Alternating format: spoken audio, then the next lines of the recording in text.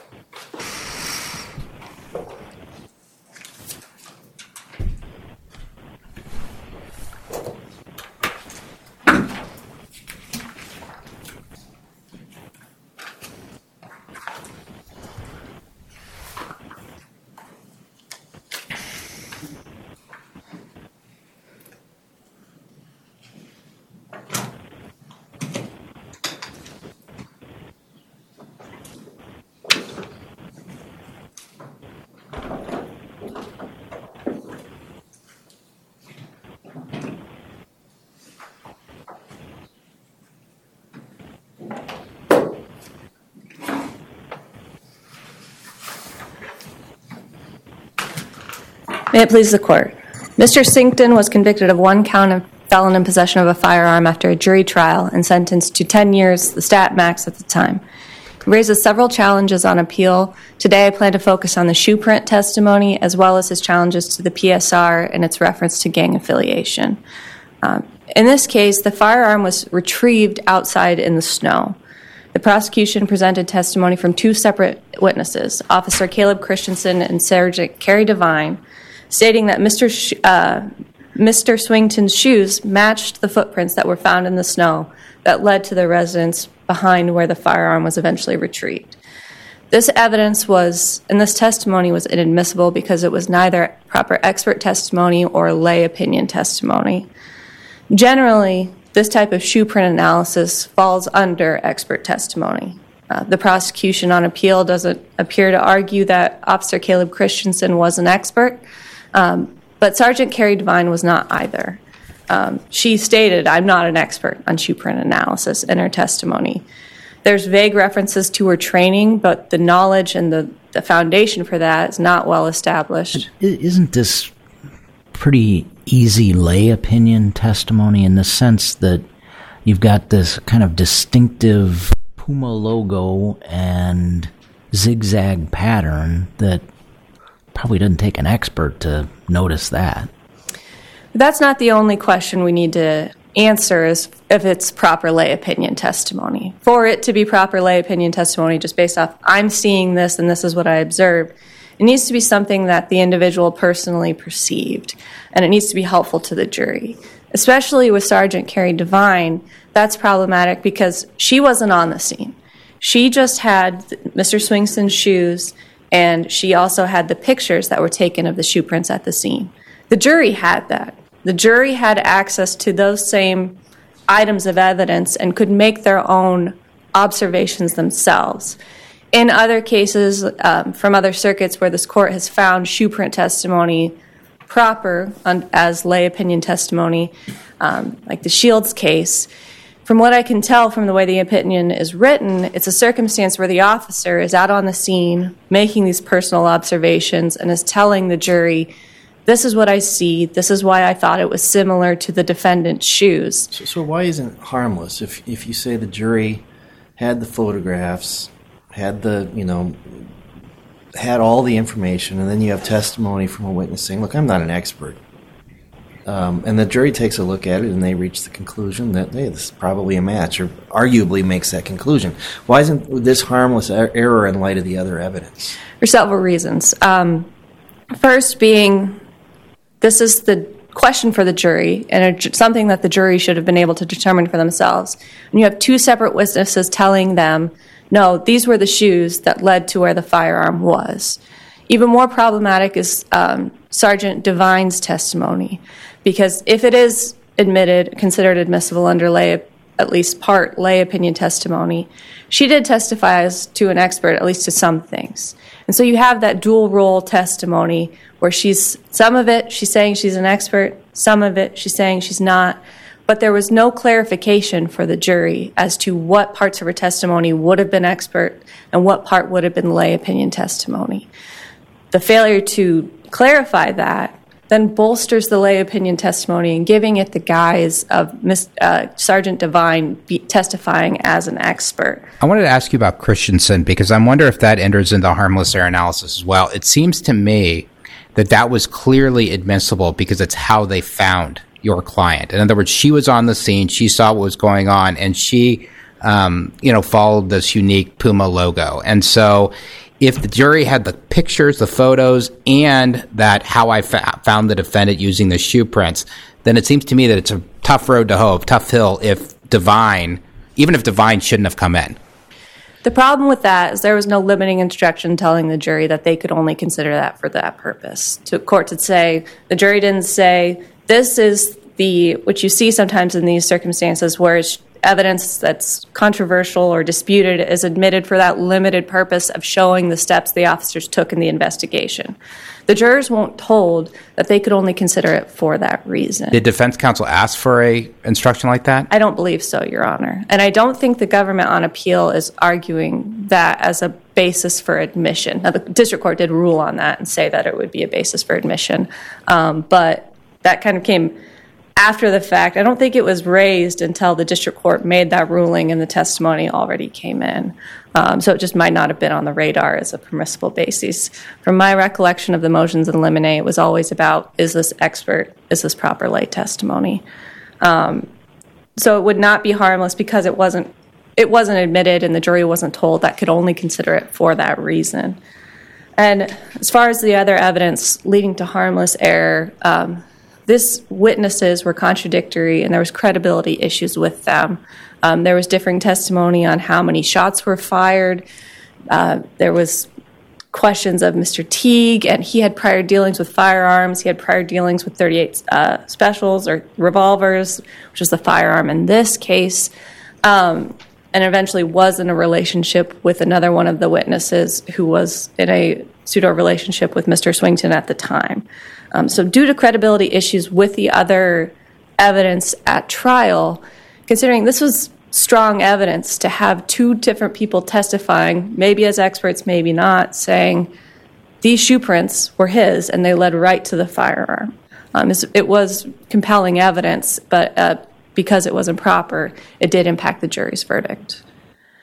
I'd like to next discuss the issue of gang affiliation mentioned in the PSR.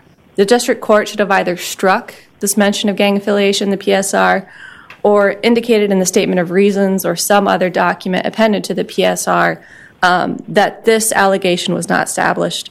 The failure to do so violated Federal Rule of Criminal Procedure 32I3. Under this rule, a defendant objects to a factual allegation, and here the defendant objected in the written PSR objections that maintain the objection at sentencing.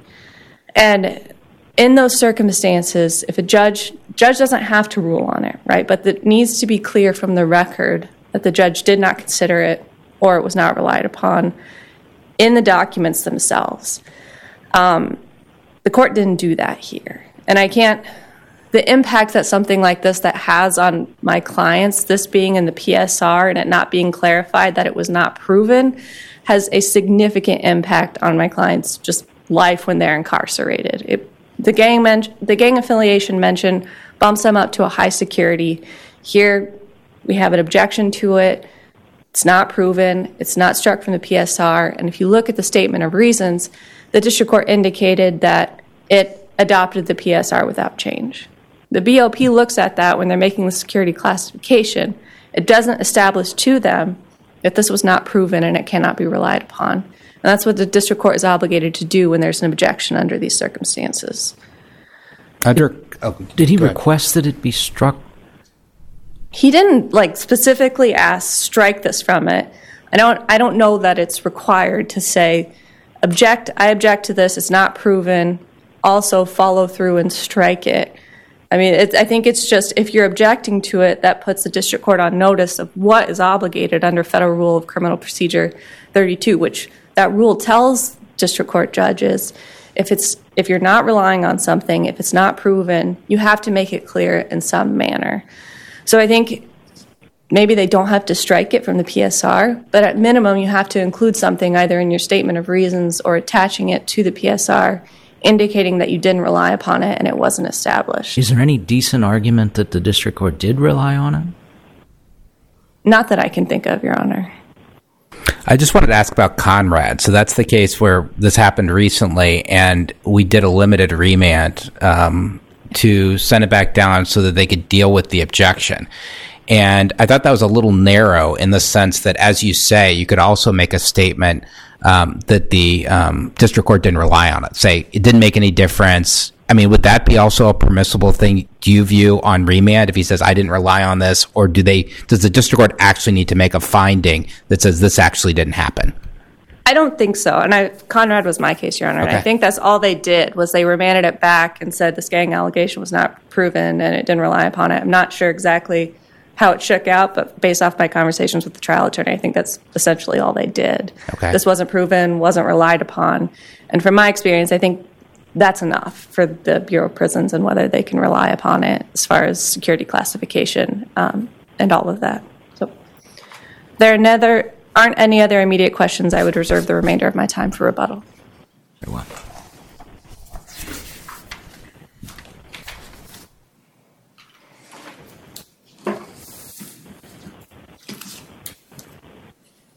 May it please the court. Good morning, Your Honors. I'm Ashley Corkery. I'm with the Northern District of Iowa, representing the government. I wanted to first touch on Ms. Quick's arguments about the footprints in this case. The government is arguing that Sergeant Devine's testimony was appropriate under 702 because she was qualified as an expert. As Ms. Quick indicated, when Sergeant Devine took the stand, when it got to the portion of the testimony about the tread analysis and the shoe print familiarity, she did say, I'm not an expert. And while she may not consider her an expert an expert in the field, that's not the standard here. Experts are not required to be outstanding practitioners in their field. They are certainly not required to be certified with respect to what they're testifying to. There are a number of different factors that this court can look to on whether or not somebody is considered an expert. In Sergeant Devine's experience, she was a police officer of 27 years with Waterloo Police Department. 10 of those years were spent in the crime lab where she was a supervisor. Her sole job in this investigation and in all of the investigations she does is to essentially process the evidence that comes in, and that includes looking at photographs of shoe prints and the actual shoes themselves and determining whether or not those have enough similarities, enough markings to go on to this Iowa State crime lab to determine whether or not those are in fact the same shoes. She had been doing this for 10 years, and that was her role here, including looking at a bunch of other evidence in this case, the firearm, whether or not there was DNA, whether or not there was fingerprints. So as to the shoe in particular, what specifically was the expert testimony that she offered? So there was two lines of questioning, and I will note, and I can get into this here in a moment, I will note that her questioning about the treadwear and the shoe prints was incredibly limited, and there was really just two lines of questioning that she was asked of. One was whether or not the tread was similar to the Puma shoes that she reviewed. And her testimony was that it was, and she likened that to how she would lift fingerprints. Essentially, if she's going to look at fingerprints, how she would compare whether or not fingerprints matched. I would argue that that is specialized training. It requires a methodology that is pretty common to most investigations. Outside of that, the second line of questioning was to that Puma logo, specifically what was found in the arch there. When you look at her testimony, there's really only 3 photographs that she testified to. And at this point, Sergeant Christensen or Officer Christensen had already testified regarding those photographs. The jury had already seen them. They had already seen the Puma shoes. So by the time Sergeant Devine takes the stand, she looks at those 3 photographs. The first photograph that Officer Christensen identified, she says, I couldn't make any sort of similarities there. I wasn't able to make any markings. And so based on that photograph alone, I'm not sending on to the state crime lab. That second photo, I think it's Government's Exhibit 14, that was essentially the key piece of evidence that she looked at when she looked at those Puma shoes. she was able to then identify that tread on the outside of the shoe, and she was also able to point out in that second line of questioning the Puma logo. She didn't liken that to any sort of specialized training or methodology. Essentially what she said is, in my experience looking at that shoe, that's just a Puma logo. Then there was the third photograph that she looked at, Government's Exhibit, I believe 15, where she testified, again, the Puma shoes and the footprints in the photograph are similar, but ultimately she never sent those photographs and those shoes on to the state crime lab because Sergeant Devine testified that she wasn't able to identify enough markings or similarities in the shoes. So her ultimate testimony is, while similar and while they look the same, there was enough markings to send it on, and that was her job in this investigation. Why have her testify then if it was sort of inconclusive and there was some uncertainty whether she's a lay witness or an expert witness? Why not just rely on Christensen, which I, as you heard me say to opposing counsel, I think was clearly admissible? Sergeant Devine's role in this investigation was to process all of the evidence. So she took everything in that was taken from the scene. As I mentioned earlier, that was the gun. She tried to lift for fingerprints. She tried to look for DNA. And she was, I believe, looked at the shell casings, or she rather lack thereof, because this was a revolver. And so in order to essentially put her up there and to testify with respect to her entire role in this investigation, she went through essentially step by step all of the evidence that she had looked at. So that takes me to Officer Christensen, and I agree with you, Judge Strauss, on this, is that this is squarely within the limitations of Shields here. Officer Christensen was out at the scene. While in trial he may have testified to the actual photographs, when he was out at the scene and he was looking at these photographs, or looking at these footprints, this was based squarely on his own perceptions out at the scene.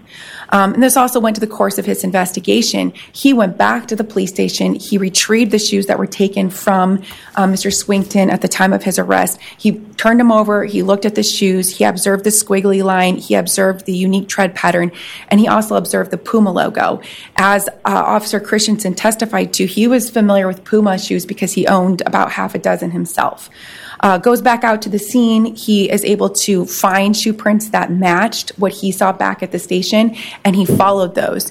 What's also important to note is he follows those to a driveway. He doesn't follow those to the gun itself. He follows it to a driveway. At that point, that's when the canine comes in. They put the canine on the driveway, and the canine takes them to the gun. And so it's our belief that he squarely fits within the realm of a lay witness testimony. With respect to harmless error, even if this court were to decide that Sergeant Devine's testimony was inadmissible and shouldn't have been admitted, there was substantial evidence supporting the conviction in this case.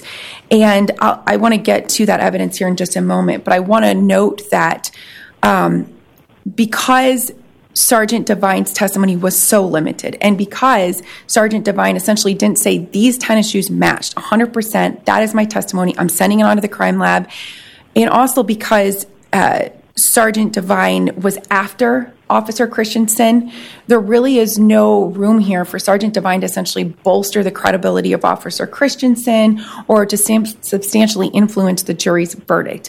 There really was, with respect to weight of the evidence, that could really go one way or the other. She didn't stand up there and say definitively, these are the defendant's footprints. She wasn't able to do that.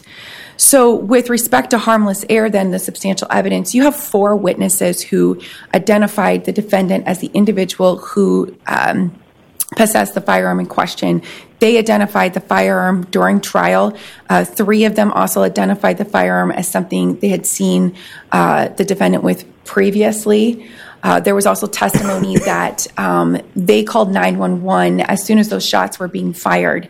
And you can hear the defendant's voice in the background of that 911 call. And when that first responding officer responded to the scene, he testified he responded within minutes to the scene. And so your time frame there as to when the defendant essentially kind of evades law enforcement is very, very minor, or very little, because it's only a matter of minutes before the first officer responds. Defendant is not there, and instead he has these 4 witnesses that he speaks to. The officer testified none of these witnesses were covered in snow. None of them appeared very cold. It was pretty consistent testimony throughout the course of the trial that it was an incredibly cold night. It was about -20 degrees. and none of the witnesses left the scene or left the house during the course of the investigation for an extended period of time. Meanwhile, a short time later, the defendant is found by another officer who recognized him. He is covered in snow. He's very cold.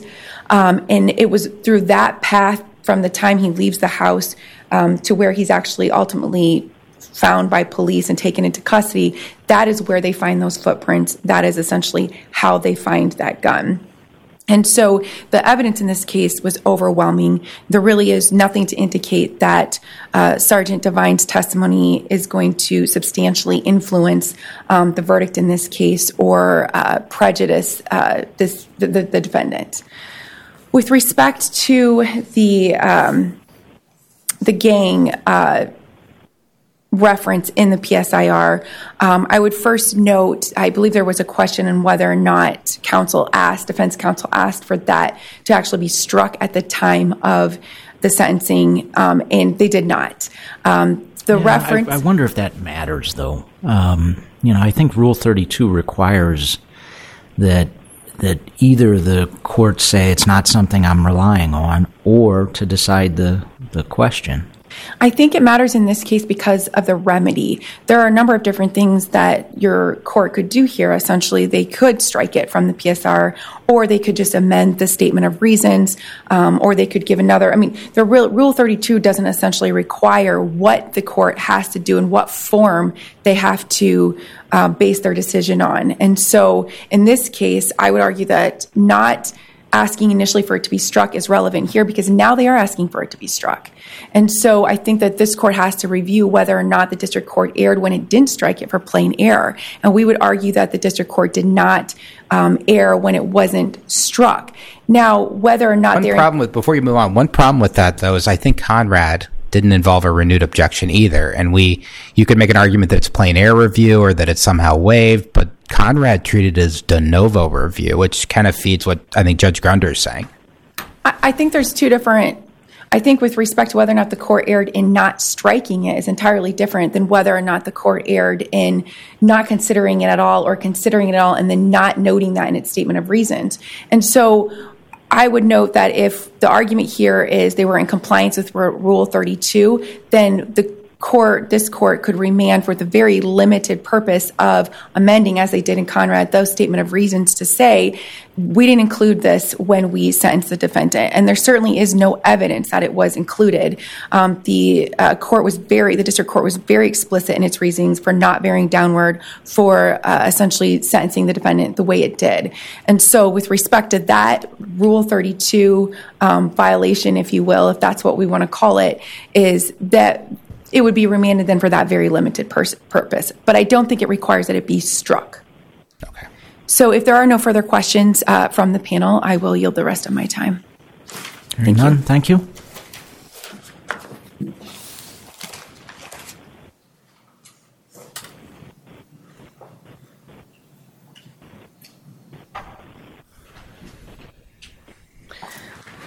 I'll start with Officer Caleb Christensen's testimony and whether this is valid lay opinion testimony. And while he's testifying as to what he did as part of the investigation, the problem with that is how Officer Christensen testified in this case. He didn't just say, beyond the failure to include a limiting instruction, he didn't just say, well, I thought they matched, so I followed it.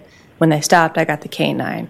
What they had him testify to is they brought up the pictures, just like they did with the expert they allege as the witness they allege as an expert, and had Officer Caleb Christensen testify picture by picture. Well, here's why I think this matches here. Here's why I think this is similar here. That's not lay opinion testimony where they're testifying about what they perceived at the time and how they perceived it. That's more akin to an expert coming in and testifying to the jury. Here's how they're similar, and here's how they look, and here's why I think it matches in the circumstances.